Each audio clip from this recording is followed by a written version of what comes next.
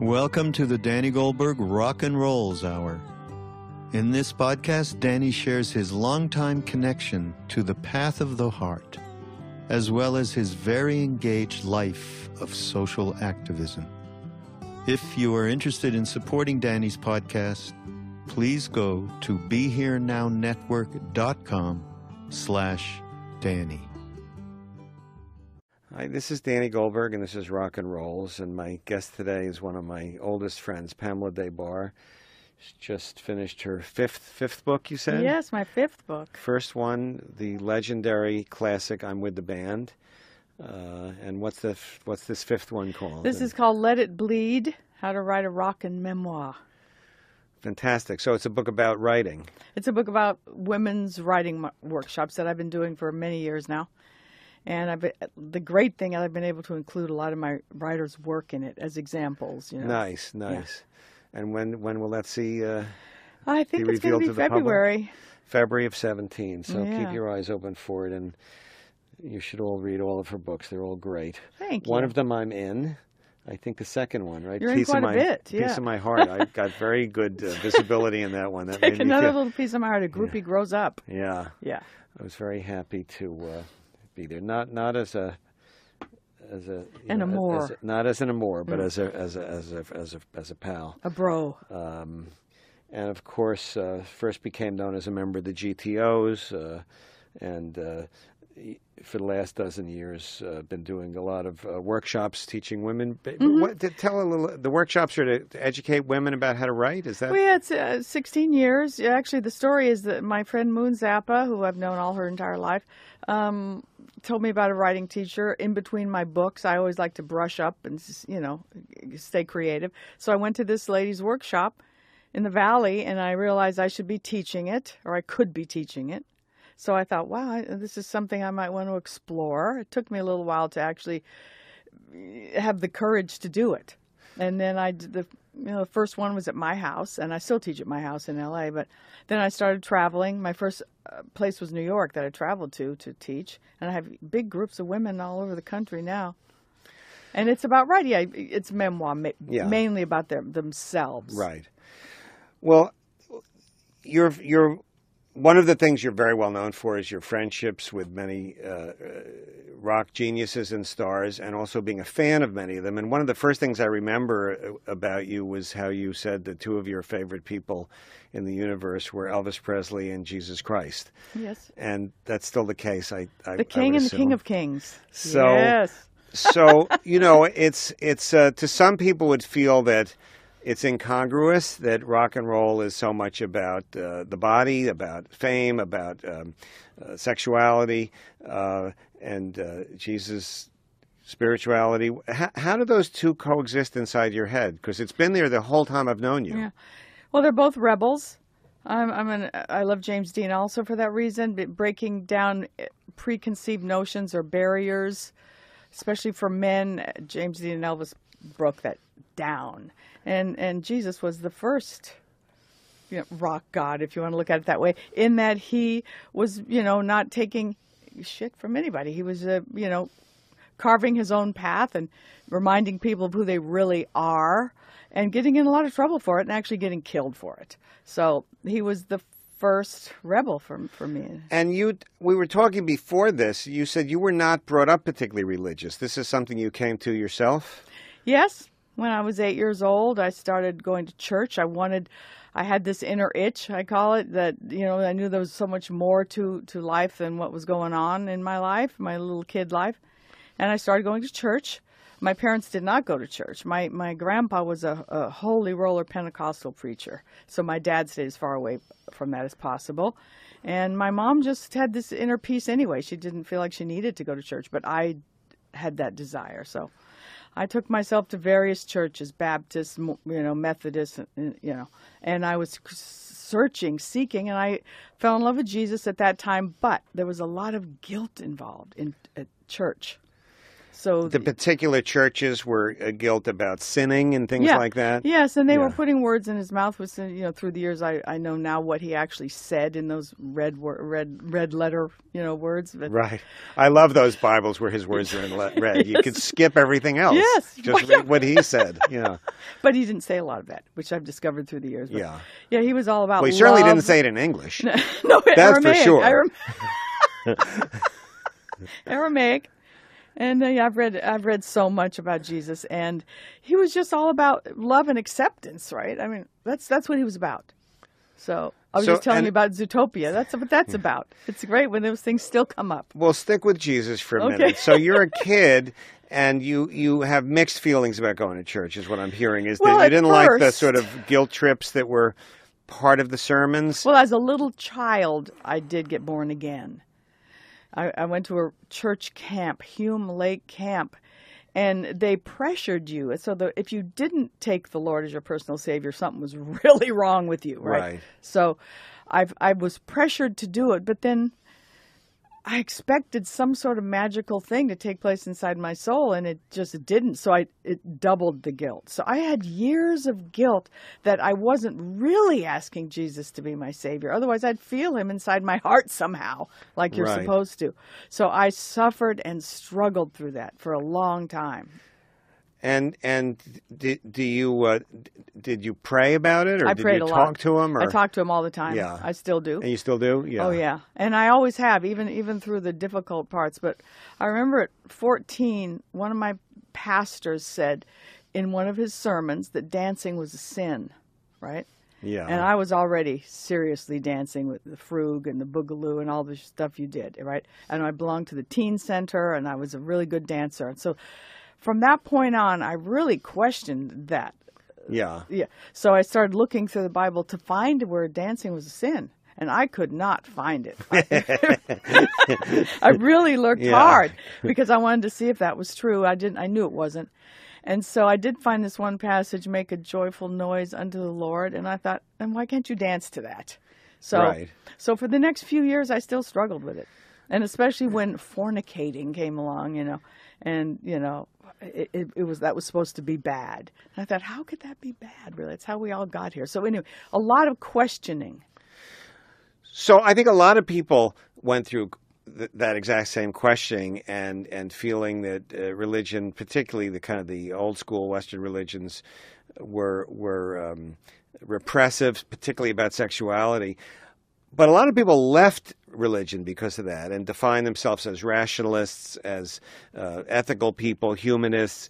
I always felt, we were talking a few months ago about the hippie period. To me, what I was inspired by was not so much a rebellion against organized religion, but a rebellion against, materialism, which was kind of the dominant American theme. But so many smart people and people who entered sort of the rock world, the show business world, the cosmopolitan world, just push spirituality away because of those kind of guilt trips. You didn't. How did you make the separation inside your head? Because I don't have a sense that you ever pushed Jesus away. You just pushed I never pushed Jesus religion away, right? because I figured he was innocent. He was called the Lamb for a reason, and I was going to find out why this guy was called the Lamb for myself. And so I started finding alternative books to the Bible and reading them, just trying to find. There weren't that many back then. Right. So around somehow, I wish I could remember exactly how I found Paramahansa Yogananda.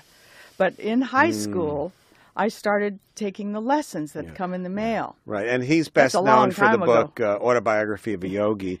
Huge influence on me also. Yeah. And I believe Elvis had that book, did he not? Yes, he did. And he also was involved in, religious science. Yeah. He really And George Harrison in the Scorsese documentary talks about how Autobiography of a Yogi was a huge door opener for him also. So how old were you when you read that? it could have been the Beatles' influence because of the Maharishi, and from there I discovered Yogananda. Right. And I was 16. Yeah.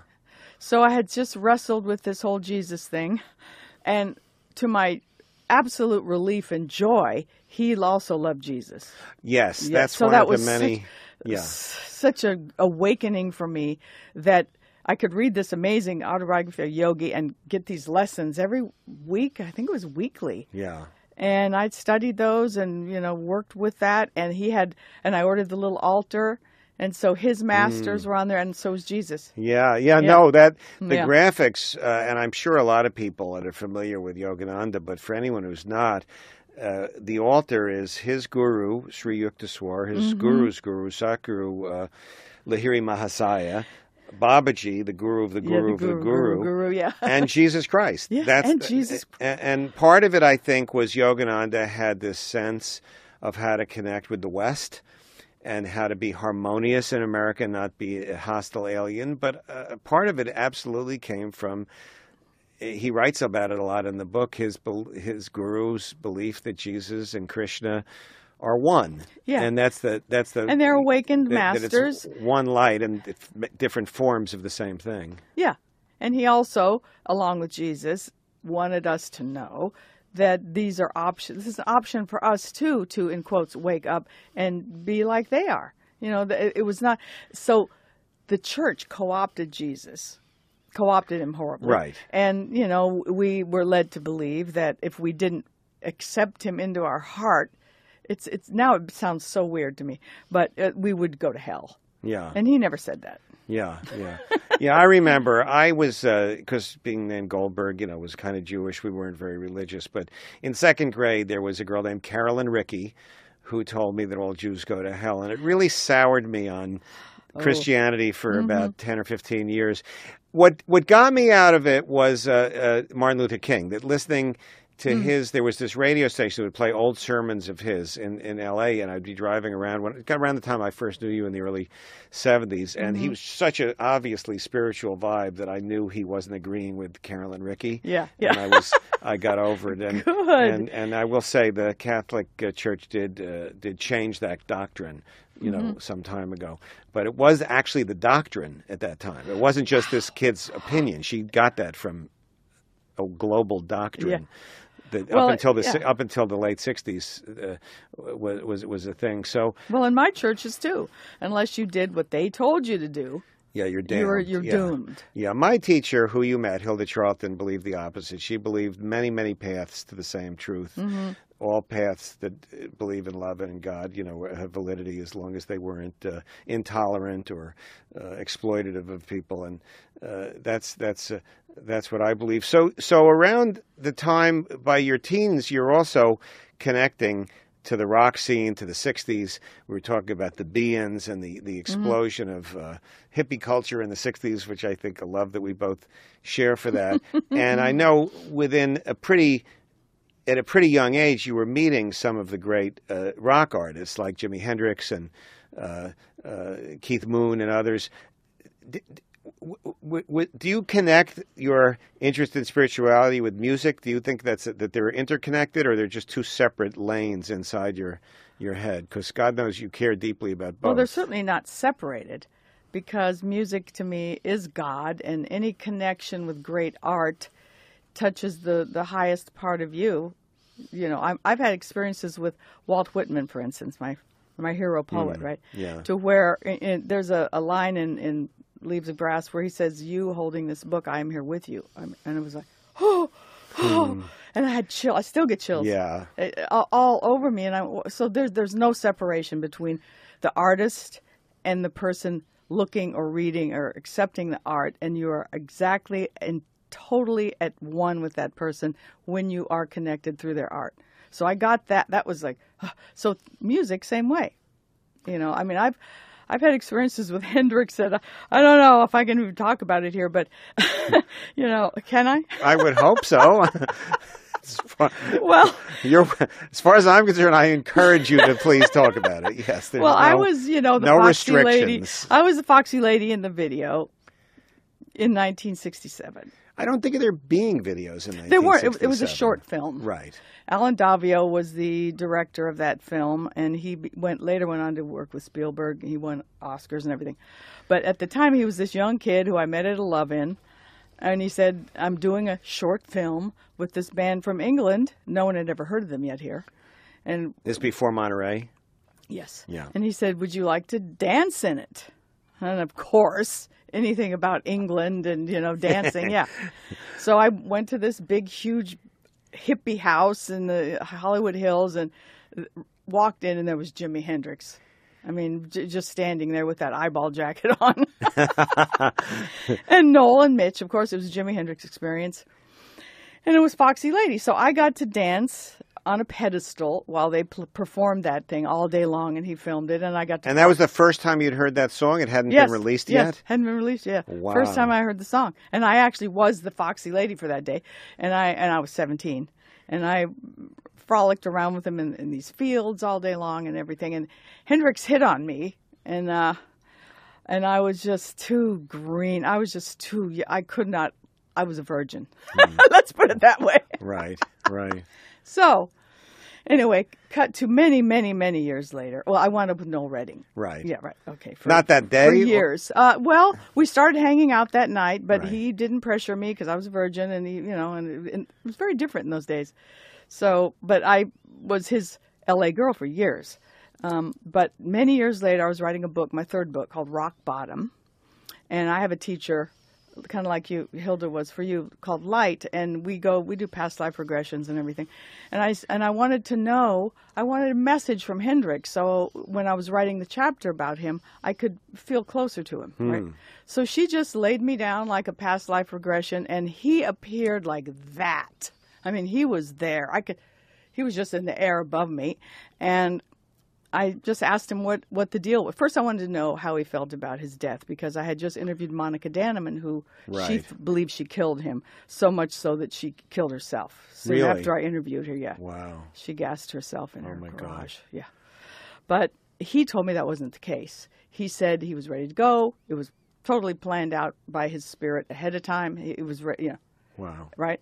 And then he said, I came here to accomplish something, and I got as far as I could, and it was time for me to go. And I said, well, what was that?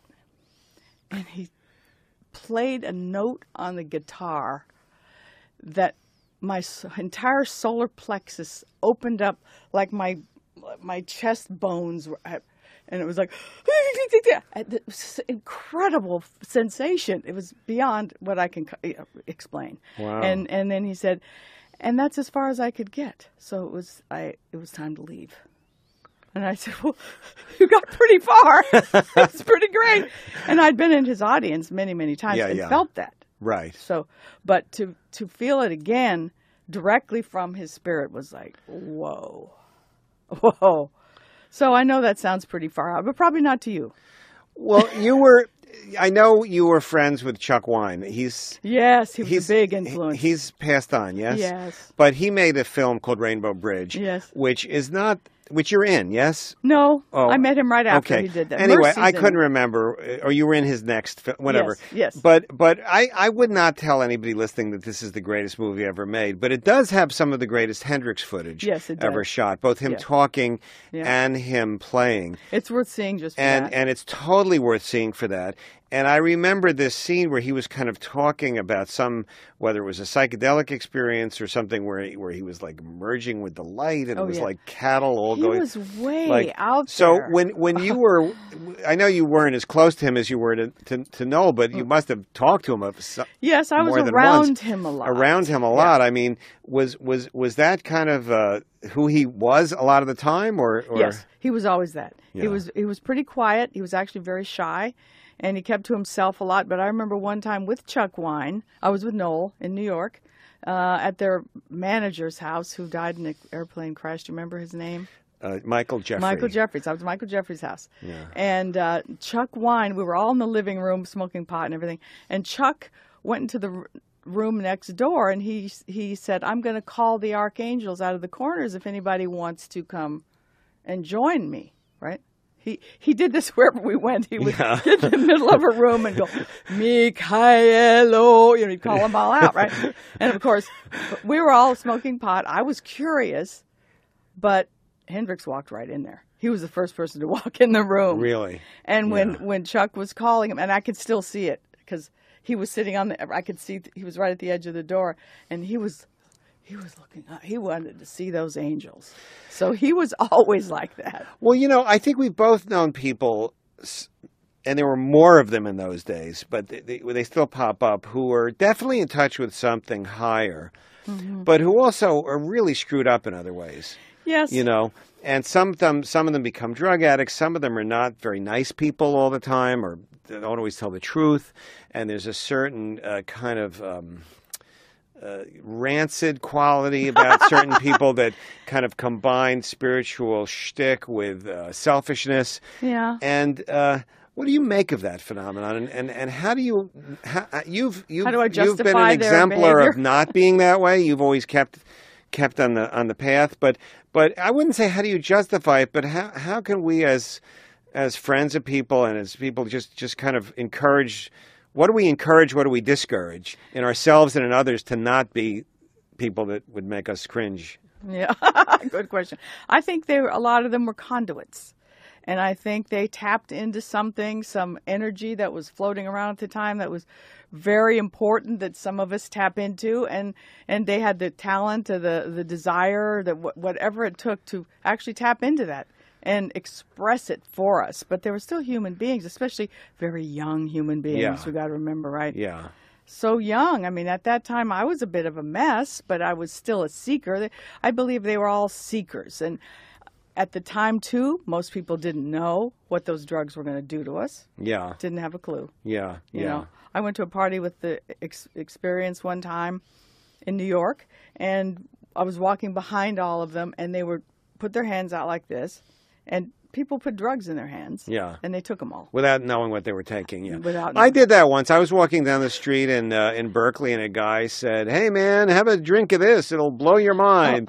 And it was like something mixed in with chocolate milk. And I guess it was STP. Ooh. Because I had very good experiences with LSD and with mescaline, but this thing was like about an hour later, just everything in my brain turned into like static electricity, like the way the TVs used to be at 3 a.m. when there were no good. programs on. No good. And it was just hours of kind of and I just kept telling myself, This will end. this is going to end. And That's what you have to do. And that's the whole great thing. That's the great gift that those of us had, I think, who didn't have really bad trips, is having a little voice that said, this is going to end. Yep. I was, by the grace of God, I was able to remember that. But boy, I was quite pleased when that one ended. But I didn't hesitate to Just take it. There to was a take lot- anything also, there was up a lot until of- that moment. After Yeah. that, I started developing a little more of a filter. But before that, I felt we're all brothers and sisters. And There was a lot of trust, you know. Yeah. I had total faith in the movement. And I believe that there was a revolution, important revolution going, spiritual revolution Yeah. going on, and it was most of it coming through music. And I think George Harrison his role in the movement is really underplayed. I mean, I think he brought so much. He brought the East to the West for most people, even though Yogananda had been here since the early 20s. yeah, but it was only academics and a certain kind of intellectual that knew about Vivekananda Yogananda. I completely agree with you. The Beatles, when they went and visited the Maharishi, I've been researching this. I mean, it was front page news. Yes, it was. It was around the huge. world. It I was know. on the news that the Beatles were meeting with this Indian quote unquote holy man. Yeah. And you know, that reached tens and tens of millions of people who were never going to just read some book So that, important. that But people on George college kept it campuses- on. George kept it going. No, he exuded it. Yes. He was the exemplar. He Yeah. was the friend of Ravi Shankar. Yes, he was the and one who played the sitar. Yeah. And, he did the first. Didn't he do the first benefit concert? I mean, he's very important in ways that people don't remember. I couldn't agree more. Well, the concert for Bangladesh was I don't know if it was the first benefit concert, but it was the biggest benefit first big concert rock to date. benefit concert. Yeah. It injected the notion that compassion for starving people was part of being cool. Yeah. You know, Yeah. it made Well, that see, cool instead of it- just something that boring do-gooders did. It was the coolest people in the world. Bob Dylan, George Harrison, Eric Clapton were doing this. It was So- massively important. so- and he was human. He was married and he hit on me. Yeah. So he was a human being too, but he'd been touched somehow. And I think people who have the desire to expand spiritually and help others expand spiritually, they're touched in some way, but they're still, human beings. Foibles. Indeed. So, how do you, in your own life, integrating these different things? Part of how you're making your living is not only teaching these classes about how to write, but also kind of giving tours about the Rock LA, and where you're kind of often having to almost recreate in your own mind these experiences of knowing Jim Morrison or Hendrix, or stories you've told hundreds of times. But each time, you have How to do I try get it to up for each you time? have to try to at least some of the time be alive with it, and to integrate that world, which has a lot of tragedy along with inspiration. A lot of people died young. A lot of people that we know died young. A lot of people who didn't die young kind of burned out in one way or another. And a few people just didn't burn out and are these incredibly inspiring people. And they're the ones who are still on tour making Bob zillions Dylan of dollars. Amazing. I'm a great fan. We were just talking before of Crosby, Stills, and Nash. I think all three of them have just continued to do really meaningful work in their 70s. Yep. But those are probably the exceptions. Yes, they are. A lot of people burned out. They become myth. And what is it that? Do you think that it's losing youth? Do you think a lot of that, for some of them, the idea of being a young person was so part of their role that they assigned to themselves that they couldn't deal with the idea of aging? Well, that's a belief system. If you buy into that and believe it, that's what becomes of you. Yeah. So I mean, for some of them, sure, they went on and did other things. I mean, as a woman, women are so much judged by the society. Youth is always a premium, and looks and these kind of things.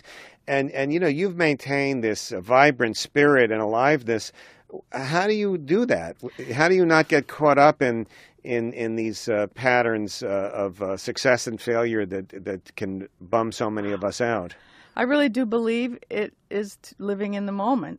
And if you're living right now, you can't fret too much about what happened before or what's about to happen. And I do have to live in the past a lot, or recreate it, like you said, because of these rock tours. But I see the people in front of me listening. They have this eager. They've never heard it. Right. So that's how I keep it alive, because these people want to know. The question I get asked the most of all the questions: what was Jim Morrison really like? This is what people want to know, because he's become mythologized more than anybody else, I think, to such a degree because of that dumb movie, which portrayed him as some mystic, And so he lives on in a different kind of way besides his music, which was incredible. But, I have to tell these people, yes, he was a poet. He thought of himself as a poet, and the rock star thing was a lark, which was all true. He said, oh, this is just temporary. I'm just doing this for a short time. I'm a poet. I'm going to write my poems. He carried his poetry book around. And so, I'm happy to tell people that stuff. But then I also tell them, yes, about a year and two later, he became a big, heavy-set, miserable drunk that slapped people around and slept in the gutter. So I'm very honest about it, too. Yeah. Yeah, he didn't seem to me to be an enthusiast of sort of the hippie peace and love thing. He pretty much they were shunned kind of in a everything. separate lane, He right? pretty much shunned the whole thing and saw it. It was all tongue-in-cheek to him. But then he got drunk. Then he got terribly drunk and just changed. Like some people, it alters them, and that he was one of those people. Yeah. Sad. Tragedy. Do you meditate? Do you have any spiritual practice, or this is just sort of this indwelling spring that you were born with? I've had so many spiritual practices. I've worked with this teacher, Light, for 27 years. And what does working with her involve? Wow. I've done a lot of chanting. I do the mala beads and I chant. I've had so many things happen during chanting that, I have had these incredibly otherworldly experiences. I go off into what is the lineage? Realms. Is it a Hindu, Buddhist, Chinese, Native American? What is there a particular category of the chant that you could share with people? It's Indian. It's an Indian chant. Yeah, but there's several of them. There's several different ones that I've done that she gives me that mean specific things. If I'm working on opening my heart. Hindu Indian. Yeah, Yeah, exactly. So I chant these things, and one time I remember I'm doing it for 6 months. You do it X amount of time, 144 times or whatever. Yeah. And all of a sudden I had my whole body got hot, like I'd taken niacin, red and hot, and my eye pupils got enormous. And I was like, what is going on? And luckily I was going to Joshua Tree the next day to see her. And she said, oh, that's the chant. And I went, why didn't you tell me that could happen? So this stuff works. Yeah. You just, if you utilize what, and I got into Eckhart Tolle. Krishnamurti was one of my early Yes, heroes, I right? remember going with Yeah, you and Michael yeah. to see Krishnamurti in Ojai. Yeah. Just sitting in front of a master like that gives Yeah. you something. It lifts your spirit. I think it just something magical happens. It's impossible to. Hilda loved Krishnamurti and spoke of him with great reverence, and I knew that he was a higher being. I had a very hard time following what he was saying, to be honest with you. My brain just couldn't track what he was saying sometimes. He was always saying, the observer is the observed. But Like- but I bet you know now what that is. After all the other work you've done, what that means. I couldn't grasp it either. I was, that stranger in a strange land. I couldn't grok it. Yeah. I was like, okay, I know this is the truth. I felt it in me as the truth, and I went over and over and over and over again. But now, the modern gurus like Tully have explained it in a much easier way. More accessible way, yeah. Have you read The Untethered Soul? No, I haven't. Oh my God, even more accessible. Huh. Just puts it like, okay, you think something, you've got to stop it. Stop it. Stop those stupid thoughts in your head. Stop. Now, Tully's said that for years, and Byron Katie and all these other people. But how do you stop thoughts? Well, it's not so much stopping them. It's looking at them and seeing how stupid they are is basically what it is. And like in meditation, when you watch them go by, right? You watch them go by. But watching them go by is different from thinking they're stupid. Okay. I'm not making a judgment. I'm just saying I know. it's two different things, yes? But I learned from Light for, many years to say stop. And for me, I go stop in the name of love, because that song works for me. When I have a Right. thought, a negative thought, Right. which shatters the thought, Right. it's gone. Right. So that's what I mean by stupid thought. Right. A negative right, thought is right, what I meant. Right. And we have them all the time. Self-judgmental thoughts. Just... So this book, this Untethered Soul, the guy, Michael Singer, and in the first 3 pages, he puts it into words where you actually see the thoughts, almost like real things. And it's like, you laugh at them. It's good, Danny. I'll definitely good pick it up. book. I will. Yeah. I promise you and Okay. anyone listening, I will Okay. check this out. That's Good. the magic of Kindles and everything Yes, is you right, can get these instant. things right away. Yeah, the Untethered Soul. Thank you for Yeah. that. We were, I speak to a lot of people of my generation, plus or minus a few years, and some of them will say, gee, we thought things were going to change so much. We were going to change the world. And I've been researching some of the San Francisco Oracle, if you remember this Sure, paper. I used to sell it. The psychedelic paper, and they'd have these Yeah. long interviews with Allen Ginsberg, Alan Watts, and Tim Leary, and the then Richard Alpert, who of course becomes Ram Dass, and other people of that scene. And there was this tremendous feeling, Gary Snyder, that in 10 or 15 years the entire country is going to change. We'll be the then Richard Alpert, my hero, and one of the great teachers I've ever been exposed to, said within 8 years there'll be a psychedelic majority. That was some really fancy thinking. And you would hear people talking about we're going to just break down society into smaller groups and cooperative, and the power of money will change. And there were a lot of utopian notions that really didn't happen. And it's hard to really say, compared to 50 years ago, that there are things that are definitely much better. Certainly in terms of racial prejudice, sexism, homophobia, those things, there's real progress have been Yes. made. There are opportunities and more of a appropriate context than there was then. And the environmental movement slowly developed over time. It's not accomplishing everything we want, but at least it exists. It exists, yeah. And it didn't exist then. But boy, in some other areas, one would have to say, and I know that a lot of people are excited that marijuana is finally getting to be legal, and I'm in favor of that, whether you smoke it or not. The idea of putting anyone in jail for it is I am too. ridiculous. I'm in favor of it too. I don't smoke anymore it's either. absurd, but yeah. and always was absurd. But boy, in other ways, in terms of materialism, greed, the amount of suffering and poverty, the imbalance, the inequality, things aren't that much better in certain areas, and in some indexes worse. did we do something wrong? Were we? We're very idealistic, young idealists, right? Yeah. And the music we were listening to was telling us all these changes were going to happen, and we believed them. Yeah. And like you said, a lot of them did come to fruition. There's just so many darn people in the world. And it's a small, even then it was a small amount of people who thought we were going to change the world. Right. And so it's the same faction of people, the same people with the same kind of interests are making a dent, though. Yeah. So the dent is being made. The dent was made. It's being made. But there's less of us than there are people who are interested in that kind of thinking, don't you? I mean, right?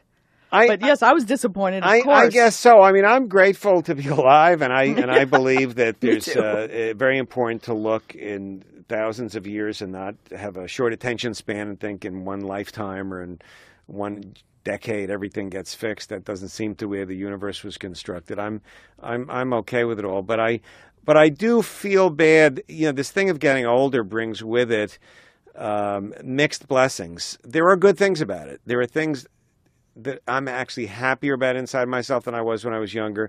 But there's also a certain melancholy and a sense of disappointment that a lot of my friends have been bringing up lately about that kind of, gee, what was it all about? What did we accomplish? Kind of a thing. That I hear that a lot. So I'm always looking for ways to articulate something to say to them, Well, I am too. When I'm with the band came out, and for many, many, many years, I was perceived by Gloria Steinem and a lot of the feminists as a submissive slut. And that has shifted. Right. And now one of the girls in class last night said, I'm a sex-positive feminist. And I went, yes! I have been waiting so long to hear people believe that. Yeah. Because the word groupie, I know I'm regressing a little bit. No, this is helpful. I love hearing this. Yeah, but the word groupie was just a word at first for people who spent time with groups, and the people who couldn't get backstage, or who men mainly, who saw us as they couldn't fuck us. So, am I allowed to curse? Yes. And they saw us as submissive whores, and they were jealous, and so the word quickly became a very negative pejorative word. Well, and I think a lot of women had a judgmental attitude about it. Yes, they did too. They did too, because they weren't getting backstage, or they saw us as just humbling ourselves before the halo of these gods, and that's not what it was. It was for real groupies. Of course, there were other girls who did do some skanky things, but God bless them. I don't judge them, and but other people did. That's for sure. So I was judged along with them, even though I was on the jets with these people or whatever, right? So I have been. My goal in this lifetime, besides trying to wake up, is to redeem that word. And I believe that because of my work on this word and the books I've written you have changed the meaning of the word. I think you have personally done that. I agree. Oh, good. I'm glad to hear that. Yes. It's changing. It's not changed because on Facebook, if I post a picture of me and Robert or Jim, a few guys will come on and call me a slut. Still. Really? Still on Facebook. Yeah. I have to block and delete them and call them misogynist and everything. And it's mostly guys that'll do that? Mostly guys. Women? Occasional women, but mostly guys. Right. Mm-hmm. That's just so weird. Talk about, on your website you list some of your heroes. So I'd love you to share some of that with people. William Blake. William Blake to me was just, these people are saints to me. Yes. Because they opened my soul to his poetry, and his art just opened my soul. God, I had an experience with Blake that in England, I was doing Rock Bottom, a very difficult book to write about rock and roll tragedies, right? Yeah. And I was on my way home one rainy night after speaking to Chris Helmsworth. Do you remember him? You remember Chris Helmsworth? No. He was friendly with Syd Barrett, and it was a tough one to write. So anyway, I was walking home, and I thought I needed a book to Syd Barrett was in Pink Floyd and died young, yes? Yeah, yes. And I needed a book to just get me out of that whole nightmare. So I picked up Blake, and I got home. I was in the bed, opened it up, and read Tiger for the 90 zillionth time. But something happened this time. Something happened like happened with Whitman, where he was alive to me. And Tiger, Burning Bright, the line about he who made the lamb made thee. Yeah. That was like his quill appeared in front of me, the quill that he wrote with. appeared in front of me in a 3D hologram and spun around in front of me.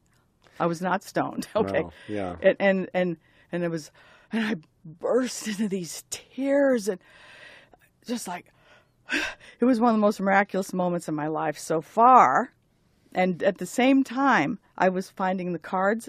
You know, there's a whole system of learning about yourself through the playing cards, which were originally created to tell fortunes, not to play games, but they had to hide it in games, right? So there was a time when I was involved in the Fourth Way School, the Gurdjieff thing, where I was finding these cards all the time because each one means something. And the next day, I was at the, it's hard for me to tell this story, at the train station, buying my weekly pass, and I looked down on the ground. There was an entire deck of cards sitting on the ground in front of me, right? And so I picked them up, and I'm, well, that's a whole deck of cards. What could that mean? I can't figure out what it means. Each one has a meaning, but a whole deck, right? So I sat down in the train, and I opened the cards up, and it was 2 tiger heads. Oh, wow. The next day. Wow. Right. Yeah. So I've had these kind of things that these moments that I know this is such a smidgen of what there is in the big picture. Universe, yeah. It's funny with that poem, because my daughter 5 years ago had life-threatening surgery. She burst a blood vessel in her stomach, and I go up to Providence. She's in ICU and tubes, and she's just getting her consciousness back. And I know by this time she's going to survive, but she's still, the tubes didn't come out for another day or two. And even though she was 20, because she was in this position, I said, do you want me to read something to you? And she said, yeah, what? I said, well, how about William Blake? And I read that poem, and it was a huge moment for me in terms of my relationship with her, that exact poem. And it's the only time I ever read it out loud in my life. You know. How interesting. So I'm also quite a fan of that. Yes, I had the heart opening thing happen again, like when Hendrix played that chord for me, and when So it's so wonderful to know that you have these moments in they're life altering to where your life expands. Yeah, right? There's more to it. That's more to it than just whatever mood you're in at the moment. Yes. Yeah. And what about Rumi? Another name. Well, on he's your just list. another one of my heroes because of how his poetry touches my soul and does something to it. It pings it, right? Yeah. It reminds me my soul is what's really counts. This is just a shell, and take care of it. But yeah. So all these great Whitman too. Whitman is like my soul brother. He has appeared to me in a hologram too. He just appears. He bowed to me one time. I was reading. Actually, Terence Trent D'Arby was reading aloud to me. He's the one who returned me on to Whitman, and wow, interesting. His name's Sananda Maitreya now, right? Do you know that about him? Oh, you go. Oh, I'll tell you about that later. Anyway, he appeared to both of us. We both saw him, and he tipped his hat, and after the whole reading, I said, "Did you see anything while you were reading?" He said, yeah, Walt Whitman stood right over there. We both saw it. You both saw it at the same time. Yes, isn't it chill-inducing? Oh, it's so wonderful. So cool. Yeah. So there's no separation, really. I believe in that there's no separation between our spirits ever, and, our lifetimes are all simultaneous. I mean, that's a whole other thing we could go into. And so what's inspiring you now? Is there anything in the contemporary cultural landscape, things recently that have made you feel expanded in the way that you describe these things? Well, I'm still, those are all my heroes I still have those experiences with. But there are certain musicians that, I love Todd Snyder. He always wakes me up. He points out human reality that make us all feel united. I'm always looking for somebody who can make us feel connected, because otherwise we're walking down these separate pathways and we don't need to be, But I don't know, God. I read tons of books. I watch a lot of TV. There's so much great TV going on, and I love to see great acting. I love to, I love live music. It's just, I don't stop. But you know what's inspiring the most? Me. I'm inspiring myself. I really am. I'm 67 years old. And I just don't accept it. That's another thing. We don't have to accept our age. We just do not have to. I met a artist, Beatrice Wood, when I was, in my probably early 40s, and she was in her 80s. Do you know Beatrice Wood? I know of her. I never met her. I know of her. Yeah, she lived to over 100. Yes. Yes, she lived to be 100. And she was creative right till the end. Right till the end. Yeah. And she dressed real flamboyantly and wore red lipstick. And one of her quotes was, "So what keeps you so young?" And she said, "Chocolate and young men." Yes. Yes. Yeah. There's no reason why you have to give in to anything. Yeah. So that's why I'm trying to inspire myself in that way. I have moments, when I have a creaky knee or something, but just got to keep moving forward. Before we end, another person who lived to be very, very old and was vibrant was Robert Bitzer, who you introduced me to in L.A. And talk about him, because I don't meet many people who know about him. Well, he was one of the founders of the Science of Mind, Church of Religious Science. He was like 95 when you were taking me to see him. Well, I think he died around that age. Okay. Yeah, I started going when he was in his mid-80s. So I went to that church for about 10 years every Sunday. And it was in Hollywood? It was the Hollywood Church of Religious Science. And he made me see things in a way. He was one of the huge ones in my life. Made me see things in a whole way that I hadn't thought about it. Like, for instance, he quoted Jesus a lot, so it helped me. Jesus was one of the people they spoke a lot of and quoted. And he said that when Jesus said, "Turn the other cheek," it was to get another viewpoint, not to get smacked in the face again. Wow. And so there were... That's beautiful. I know. You see it another way, right? Right. He had many things he said like that shifted my consciousness on the spot. Right. So it uplifted me, made me see things newly, and every week I'd go see him. It was great. Are there tapes of him? Did he write books? I don't. I only knew him through you. I don't. He and he doesn't seem to be in conversations I have as much. He has a few slim volumes. Yeah. But yeah, I think you could probably get them. I think they're still available. Yeah, I'm sure. He did one on suffering when you lose someone, and I used to pass those out when friends or family members died, and it really helped. Because they don't believe there's an end to the soul either, of course. I never exactly understood the source of the philosophy. A lot of it had to do with the tremendous belief in positive thinking. Yes, exactly. And that was a huge pillar of the message. And he was such a positive being that just sort of being in a room hearing him talk made you. He exuded that. Yeah. But I never really got what was there sort of a philosophy behind it. Yeah, the philosophy was that scientifically, your thoughts create your world. Your thoughts create what happens to you, and your belief system creates your world. And that was very early on, way before Tolle and all these other people were saying it. So, but yes, that was the guiding principle of it. So I started watching my dumb thoughts way back then, and I'm still watching them. All right. Well, let's keep watching our thoughts, and let's keep in the space of love. Thank you so much for doing this. Thank this has you, exceeded Danny. my expectations. Oh, good. That's Thank you. good. Okay. And they were high. Yay.